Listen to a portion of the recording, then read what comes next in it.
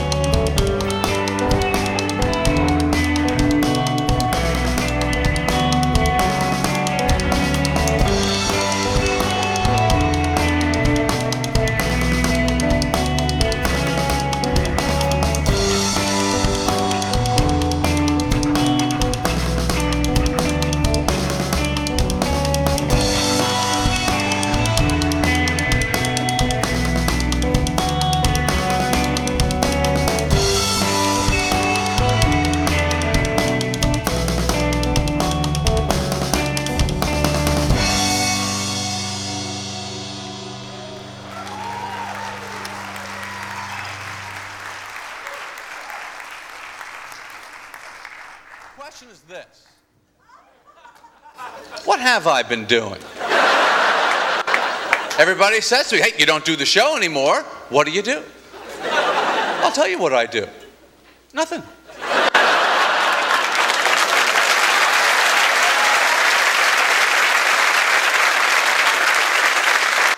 Yeah, I know what you're thinking. That sounds pretty good. You're thinking, I might like to do nothing myself. Well, let me tell you, doing nothing is not as easy as it looks. You have to be careful. Because the idea of doing anything, which could easily lead to doing something, that would cut into your nothing, and that would force me to have to drop everything.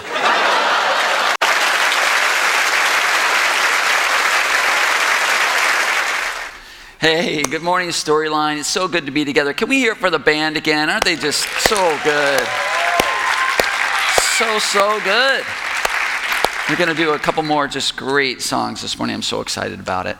So this month, in preparation for New Year, we actually last week, we started a series of a few Sundays that we're going to do together, investigating a different kind of resolution. Not the kind where we make a commitment to make something happen, but instead we engage in a sustained surrender to let something happen. So we are considering what it looks like to resolve to respond to grace, God's undeserved love, acceptance, affection, and forgiveness for everyone, everywhere, every day. Now, I've had some really good conversations about this in the last week, and one of them happened immediately after last Sunday's gathering in the lobby, and somebody asked me, so how do we know when to do something? Because the life of faith is about taking action and living out our faith too, and, of course, they're right. That's true. So letting something happen can't mean do nothing, which is not as easy as it looks. I think Seinfeld's right. So let's be clear. We do have to do something to respond to grace, for grace to thread itself into our lives. But our response, what we do, in no way earns God's love, acceptance, affection, or forgiveness. So it might be helpful to think about it like this. Imagine God's grace as a sunrise.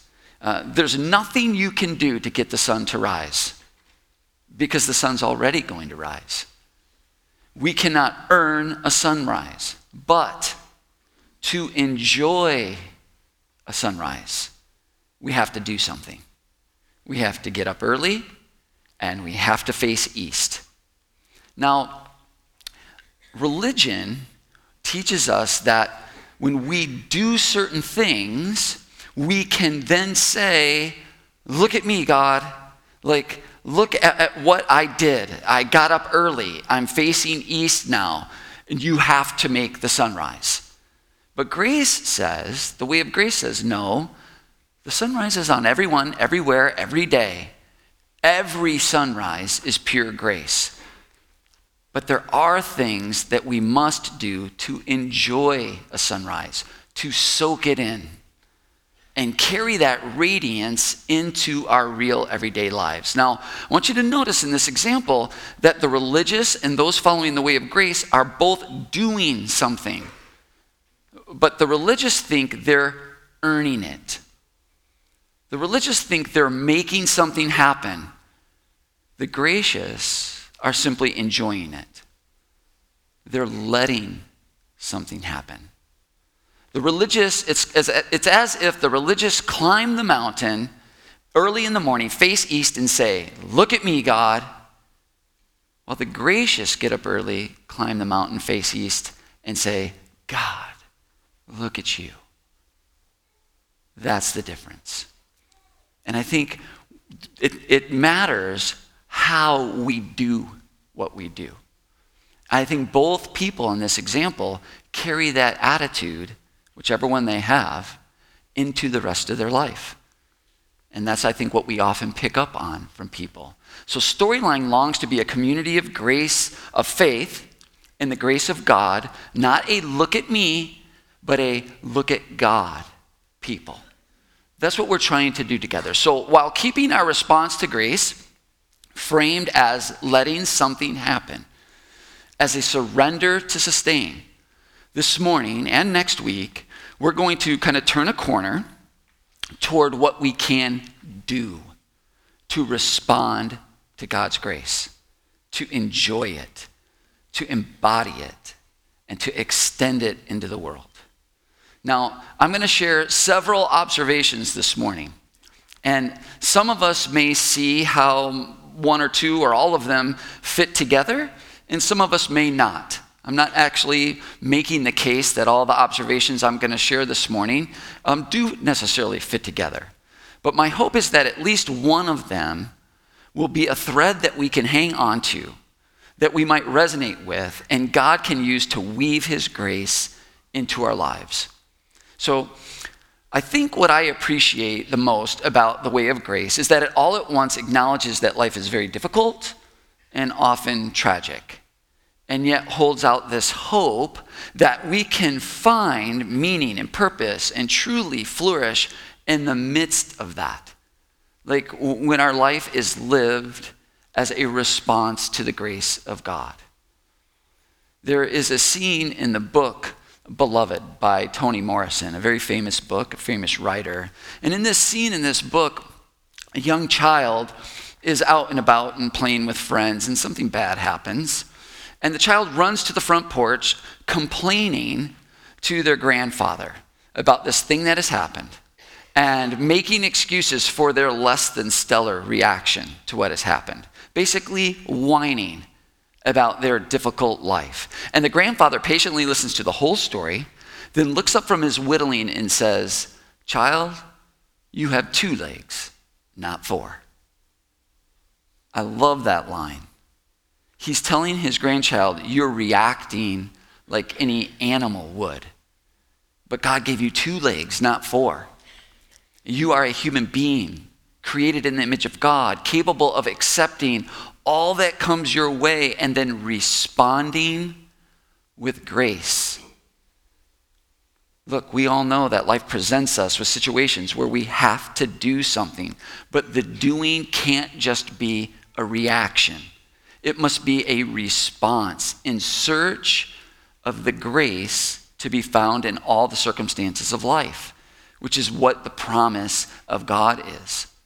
That there's grace to be found in every situation and circumstance. In other words, we can think of it this way: letting something happen can go right along with being proactive and assertive and free. We are going to have to decide and do something to let something happen.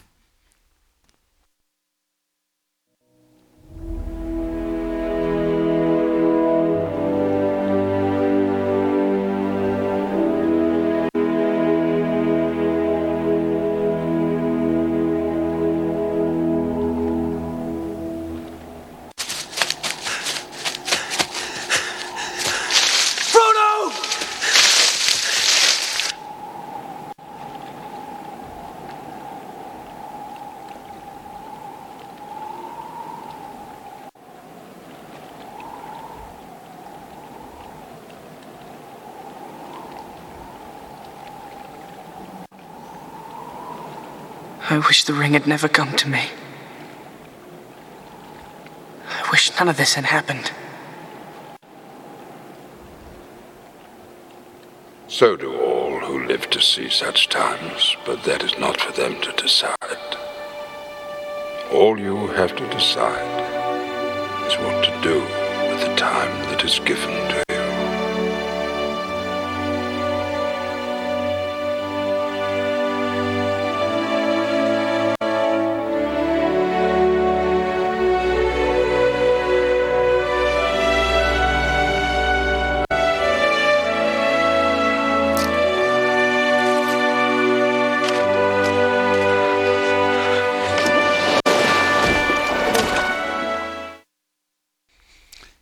Okay, so for the record, that's the first Lord of the Rings scene I have shown, I think, this year, okay?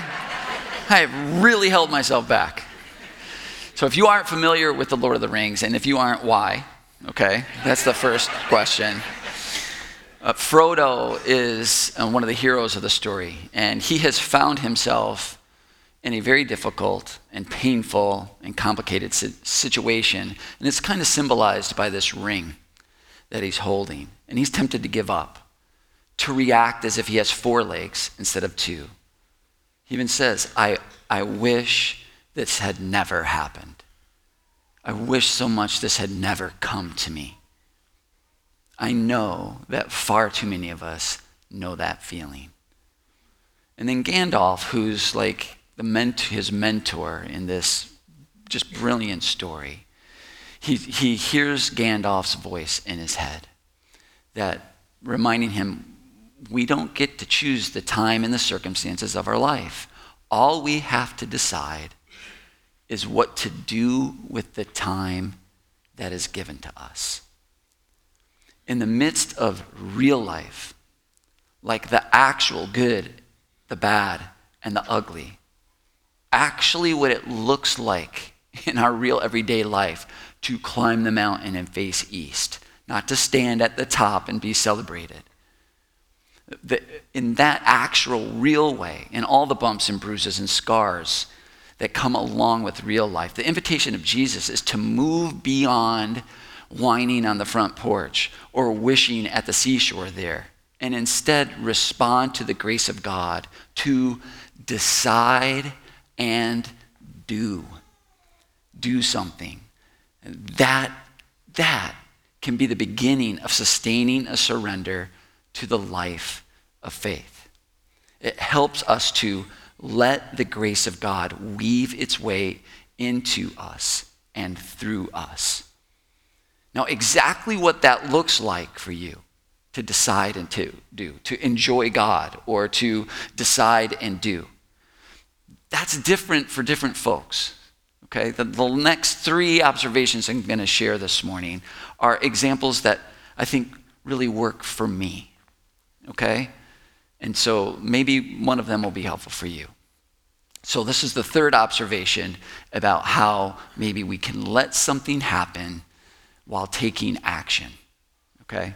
No one tries out for a team. I was promoted, I hate to brag, but last year I was the assistant to the assistant for the JV basketball team at Lakeshore. This year I am the one and only assistant for the JV basketball team at Lakeshore High School. So we just went through tryouts, and it's always like, it's the worst thing for coaches, so you have to cut people. And this year, fortunately, we had 10 people tried out, and everyone made it. So I know, we're so excited. We didn't tell the guys that literally anybody with a heartbeat would have made the team. But so they all think, I made it. We're like, we have to have at least 10, sorry. But anyways, but no one tries out for a team to get cut. No one tries out for a team and wants to sit the bench. No one wants to look back on their life and see a couple of trophies and some cash and a few faded pictures, but like nothing that really matters or made a difference. We all want our lives to count, to mean something. We all want to leave a legacy. The older I get, the more I find myself thinking about that. One of my favorite quotes puts it like this: "This is the true joy of life, being used for a purpose, recognized by yourself as a mighty one, being a force of nature, rather than a feverish little cloud of ailments complaining that the world will not devote itself to making you happy." Right, I know, thank you. I used that was a poster in my classroom, and the kids would read it and try to ignore it. But to be engaged in a purpose bigger and beyond ourselves, this is part of what it looks like, I think, for me, to respond to the grace of God. Psychologists call this an infinity project, something that lasts beyond us, because we are made in the image of God. Human flourishing requires that we have this kind of bigger, better, and beyond mission in our life. Now, from what I can tell, and I'm watching closely, especially now, okay, this is the joy of grandparenting. as far as I can tell. And we have some all-star grandparents here. And so I'm watching you closely because I'm hoping sooner than later, and that's all I'm going to say. Anyway, I remember when my parents first became grandparents, and I saw them with my kids, and I was like, I look at Lisa one time and go, who are these people? I have no idea who these people are. They look just like the people who raised me. Like, our kids would go to my parents' house and come back telling us things like, we had ice cream for breakfast. Like, what? What is going on? I started calling my parents' house the kingdom of yes. It's just like, my kids would get back and I'd say no, and they would look at me like it's a foreign word, like I was speaking Martian to them or something. But parents are in 100% like survival mode, right? Like, just make it to bedtime. Like, please, God, make them go to sleep. Please, right? Grandparents, completely different story. Totally. They are on a mission. And for me, it's amazing to see. To me, it looks like grace come alive. It's so cool. How can we sustain a surrender to the life of faith and the grace of God? Well, for me, it has something to do with being part of a larger purpose and meaning, an infinity project. Do you have one? Does that resonate with you? Just a thought. Another observation. My father-in-law, Tom Doc Hudak, was a pilot. And this is a picture of me and Jimmy when Jimmy was little, and him, Doc Hudak, flying his plane. He had a plane. And one of the things that he taught me about flying was something pilots call crabbing or crab walking. And it works like this. When a pilot wants to go from point A to point B, they have to take into account the crosswinds, okay? If you simply aim at B, okay, you'll be blown off course and you'll end up at point C. So to get to where you want, you actually have to aim at X. And over time, your course looks like this. That is called crabbing or crab walking. Crabbing is setting a course for someplace north, in this situation where the wind is coming out of the crosswinds are coming out of the north, someplace north of your actual destination in order to compensate for the crosswinds. Now, maybe that's part of what it looks like to respond to the grace of God. The German writer Goethe describes it this way. If we take a man as he is, point A, and we will make him worse, point C. But if we take a man as he should be, point X, we make him capable of becoming what he could be, point B. Because of the crosswinds of life, because life is often difficult and messy and complex and sad and hard, if we're aiming at only what we think we could be, we might not get there. We must aim at what we should be to get to who we could be. Now, real quickly, I'm not talking about the shame and judgment kind of should. Just the opposite, actually. I've said this before. This is a community where we will not should on ourselves, okay? I won't should on you. You don't should on me, all right? The first time I used that phrase, I had to make sure that we put the word up on the screen. I can't believe you said that, Mike. I promise I won't should on you.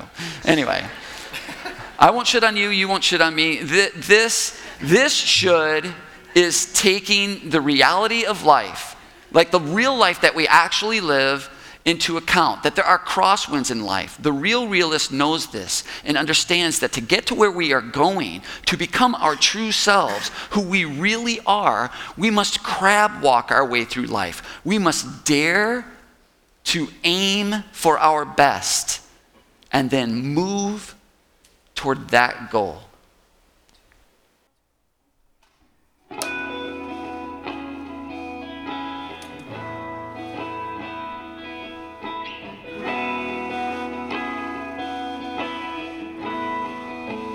Welcome to the planet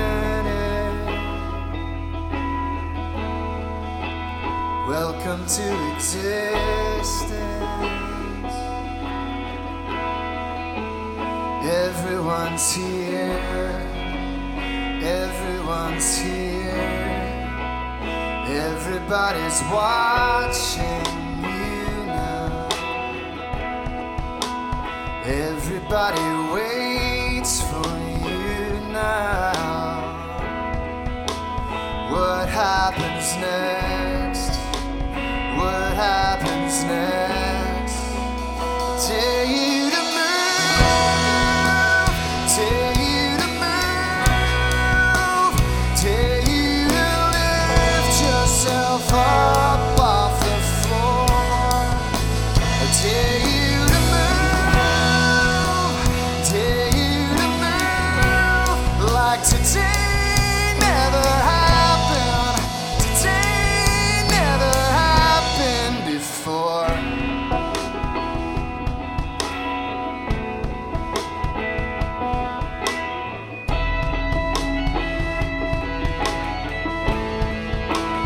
Welcome to the fallout.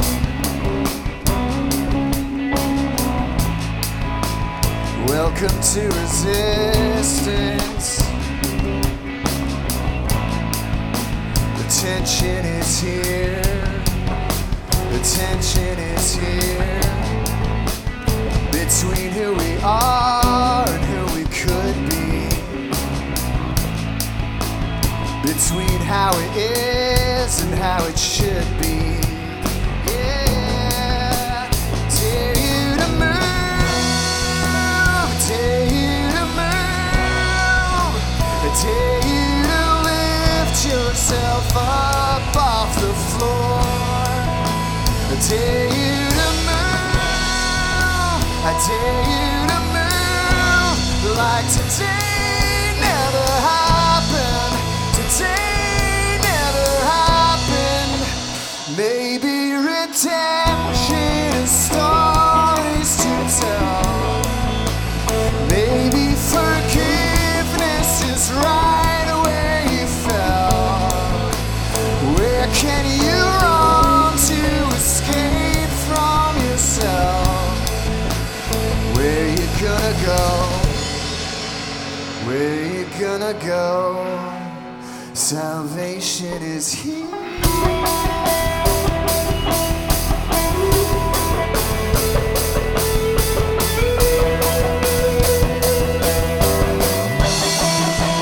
Tell you to move. Tell you to move. Tell you to lift yourself up off the floor. Tell you to move. I tell you to move. Like today never happened. Today never happened. Today never happened. Today never happened before.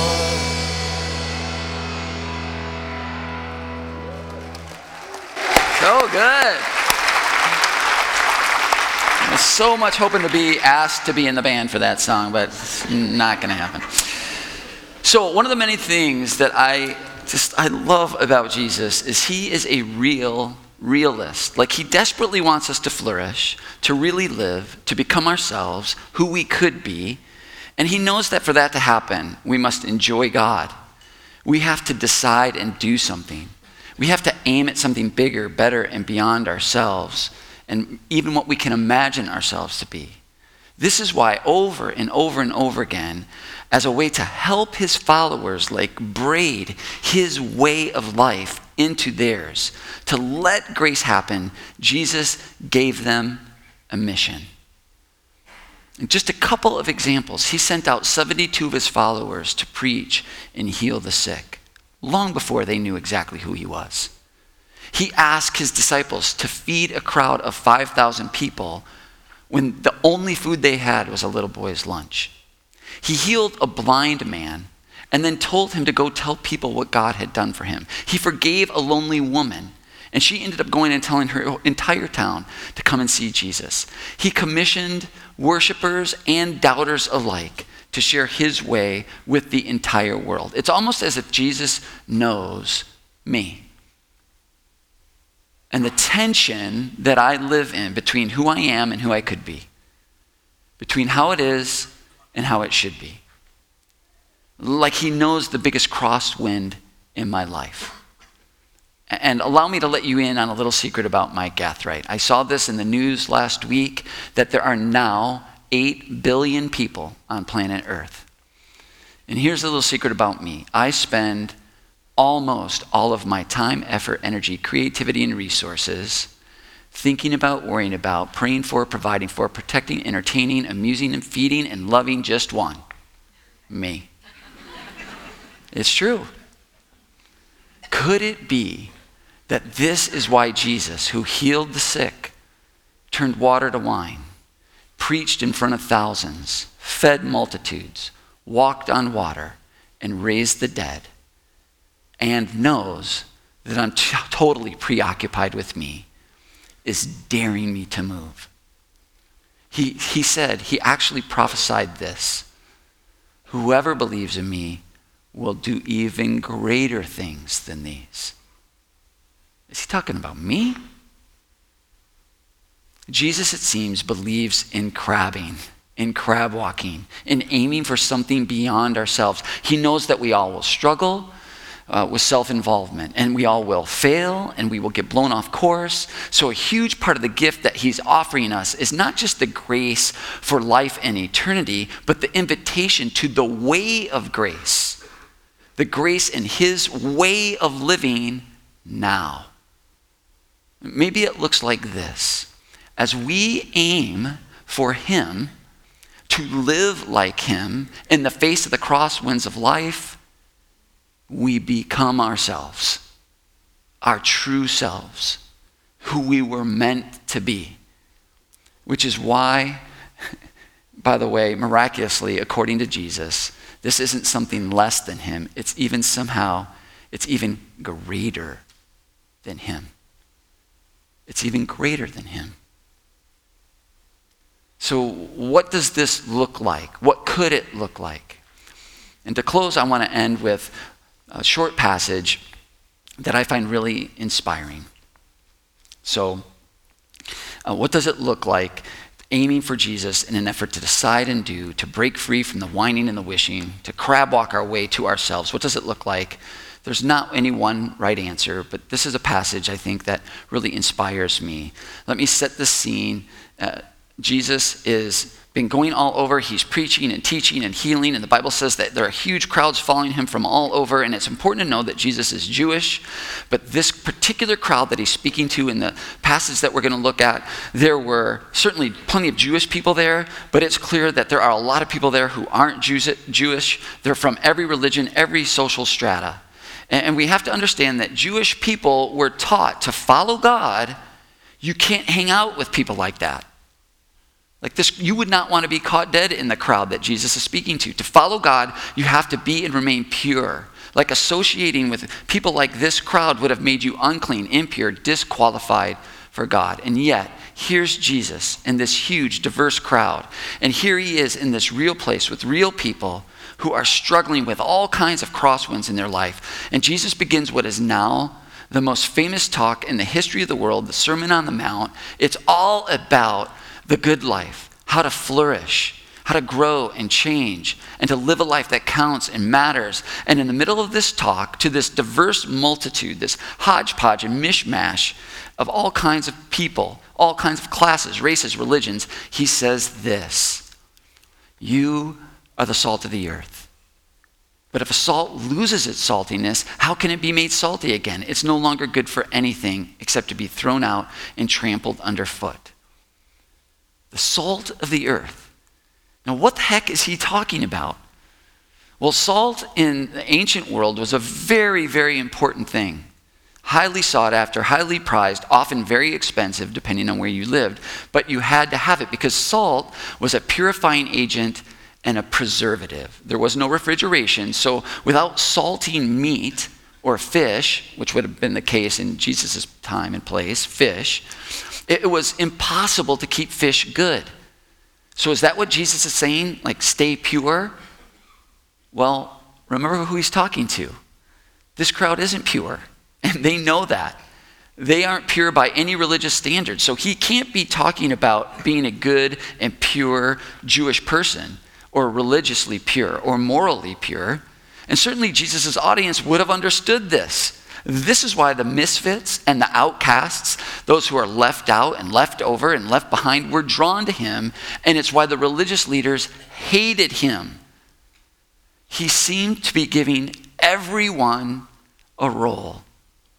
He seemed to be doing this crazy thing of telling everyone you have a critical mission, something unique and essential to offer the world, something the world desperately needs, can only come into it through you. He is not talking about salt here as a preservative or a purifying agent. He's talking about salt in a very different way. Salt as a seasoning. Salt as us purposely engaging in the lives of others to bring out the best flavors in everyone and in life. Server 2 or you may have pointed at gate number 2. We ask all confirmed customers to please proceed immediately to gate number 2 to ensure not having immediate departure.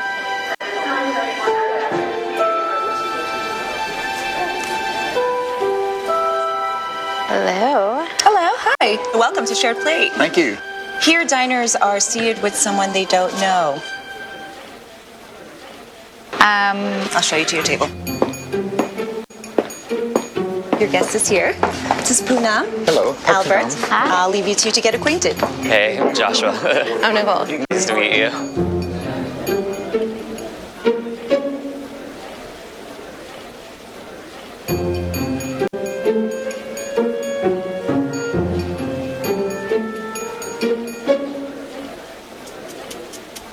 Hello. Hi. That's for you. Thank you. Here at Shared Plate, we don't have menus. No menus? No. So instead, we'll be mixing the culinary traditions of each table to make something brand new, just for you. Well, I'm from East Tennessee. My parents are of Indian origin. Here, Queens. The UK. Well, cheers. To a new experience. Yeah, this is just not combining food. This is really combining people, and I'll prepare a dish that represents both of them. One was from England, the other's from New York. I came up with a banger chili dog on a pretzel roll with an everything bagel potato chip.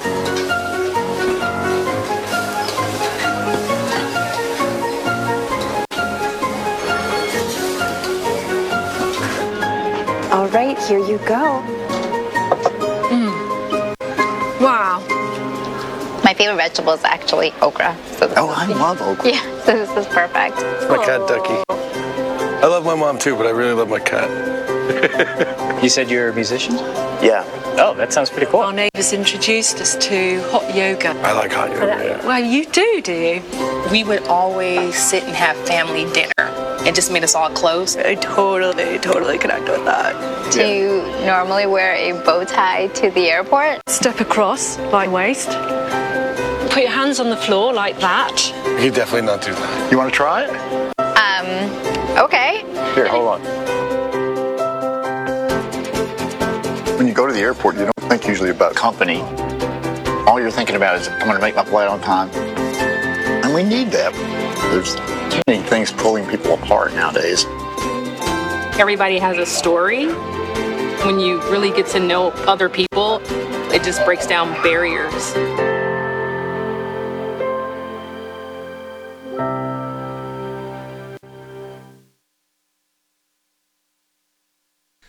Oh, now we're all hungry, right? I love it. I'm so much looking forward to New Year's Eve. This year is a Sunday. And on that morning, we're going to eat together. I'm super excited about it. It's going to be great. We're going to be down in the cafeteria, and you'll hear more about it as it comes up. But something happens when we get into each other's lives like that, especially over food. You are the salt of the earth. This is almost exclusively talked about when this passage is talked about in religious circles as our role to preserve things and to purify things. And I'm not saying there's nothing to that for people of faith, but the problem with that image is that it implies the exact opposite of what Jesus is actually doing when he said the thing. It implies stay pure, stay away from the riffraff. But Jesus has knit himself into the lives of real people in real places. He's sprinkling himself into real life.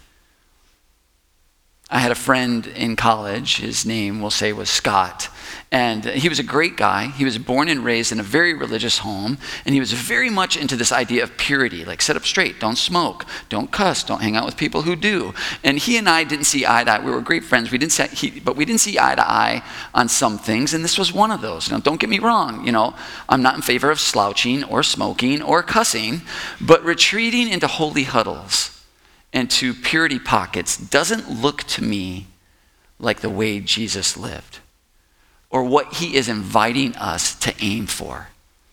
When I was in grad school in Los Angeles, Scott came out to visit, and he saw to visit me, and I introduced him to my roommates, and he figured out real quickly that one of my roommates was a little bit different.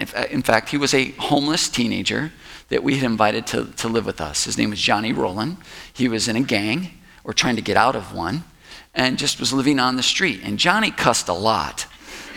And he had tattoos everywhere, including on his face. And he smoked constantly. He told stories that were way beyond rated R. Pure was the one thing that Johnny was not. And Scott was horrified. I was sure he thought we were absolutely off the deep end. And that just was not him. He wanted to stay pure. He removed himself from things like that and people like that.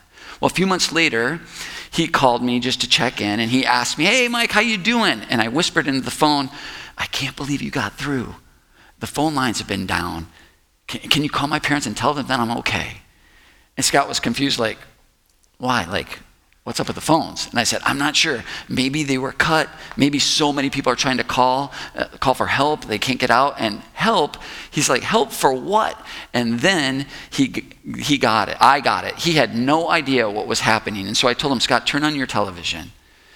He dropped the phone, came back 15 seconds later, and he goes, "Oh my gosh, Mike, is that near you? Are you okay?" Scott had called me right in the middle of the LA riots. 3 days, that city burned. Breaking glass, helicopters, gunshots, smoke, fires. It was no one leaving at all. Couldn't go anywhere. But Scott was so removed and remote from real life, he had no idea that was going on. Jesus' invitation to be the salt of the earth is the invitation to season the world. Look, to preserve or purify, you have to take something out of its natural environment and put it into the salt. But to season a fish, you do the opposite. It's the salt that does the relocating. You take the salt out of where it was and you sprinkle it on to the fish, into the world. Salt as a seasoning makes everything taste more like itself. It brings out the natural flavors that are already there. This is what Jesus is talking about here. And it's what he's inviting us into, a mission to season the world with the grace of God. And because this is all grace, this is letting God do something, not just through us, but also for us. Why are you doing this? Because I don't pay enough attention to you? No, that's not it. I feel like I'm living a life I just did not agree to. Aaron, it's too hard. Your life is too hard? I think what you're doing is noble. And it's good. And I'm proud of you. I am. I just want to live my life and not feel bad about it. Well, I'm not trying to make you feel bad. You don't have to try. I didn't plan on becoming becoming responsible for these kids. Well, who asked you to? No one asked me Not even to. your kids. Why do I have to be asked? Scott, I finally realized what I'm supposed to be doing, and I love it. When I'm helping these kids make sense of their lives, everything about my life makes sense to me. How often does a person get that?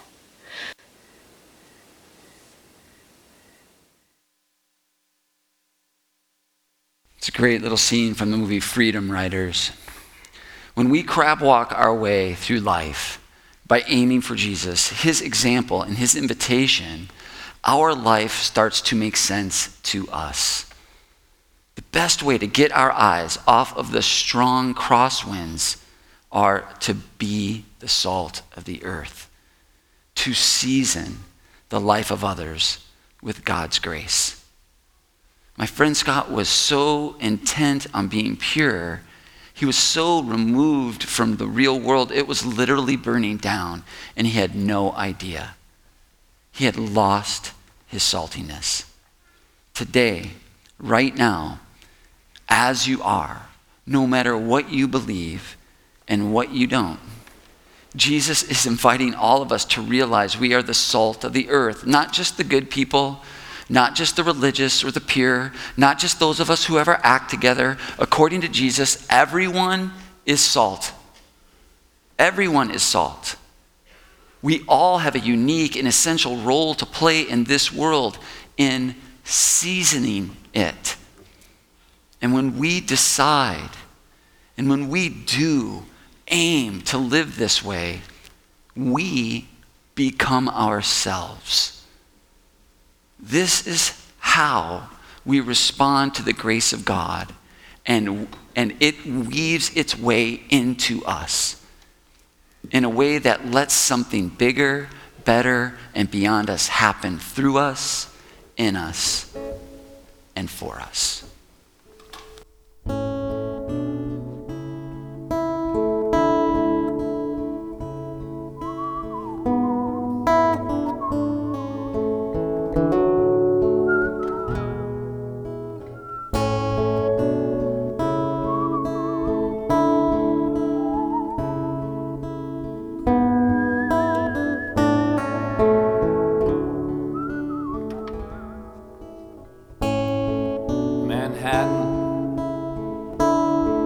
Our car makes no difference where you are.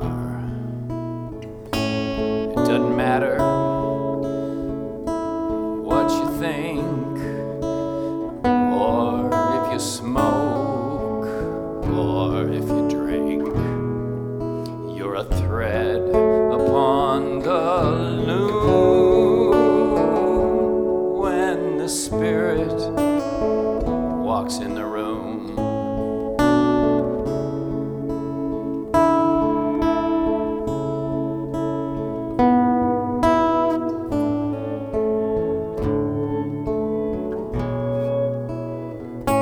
You could be naked, you could be armed, you could be charming, you could be charmed. You could be open, or you could be closed. Be one of us, or one of those. You're a thread upon the loom when the Spirit walks in the room.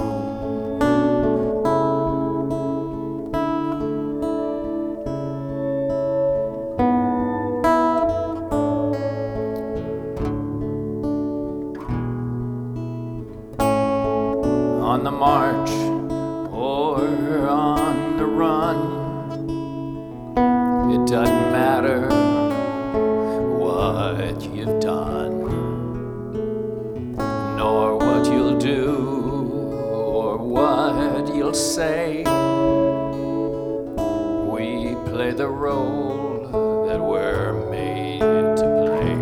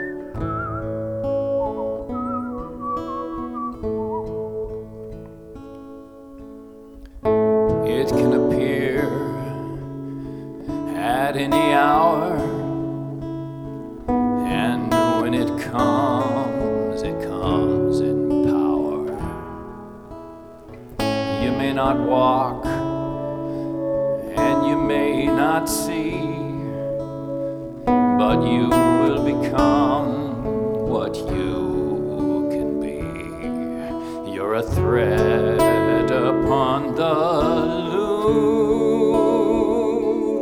when the Spirit walks in the room. We're but threads upon the loom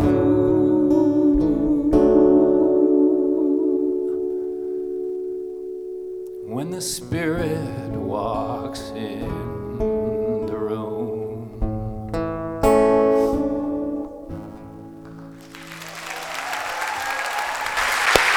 So good. Al Mussman. Thank you, Al. Wow. So how do we resolve to respond to God's grace and sustain this surrender to faith? That's a question we all have to struggle with in our own way. There is no one way that it looks other than somehow, some way to do that together.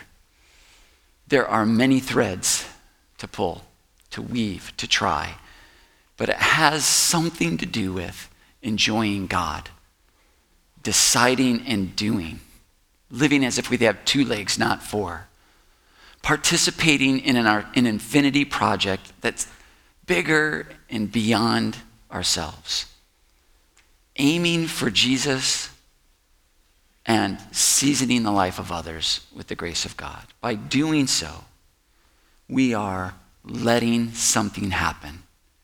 We are letting God weave his grace into our life. Amen for that. Let's pray. Jesus, we thank you for this time and this place. We thank you for this opportunity to be together, and we thank you for your grace, that you have come to us like a sunrise each and every day, on everyone, everywhere, in every way, every day. I pray that you would show us the ways, the places in our life where we can get up early, face east, and let you love us like that. Enjoy it, soak it in, and carry your radiance into our real life and into our real relationships in the real world. Thank you so much for loving us like that. I pray that as we leave, you would help us to grow and remain open, alert, expectant, and dependent on you. It's in Jesus' name we pray. Amen. Thank you so much for coming, folks. We'll see you next week. Thank you for listening to The Gathering from Storyline Church. Have a blessed week.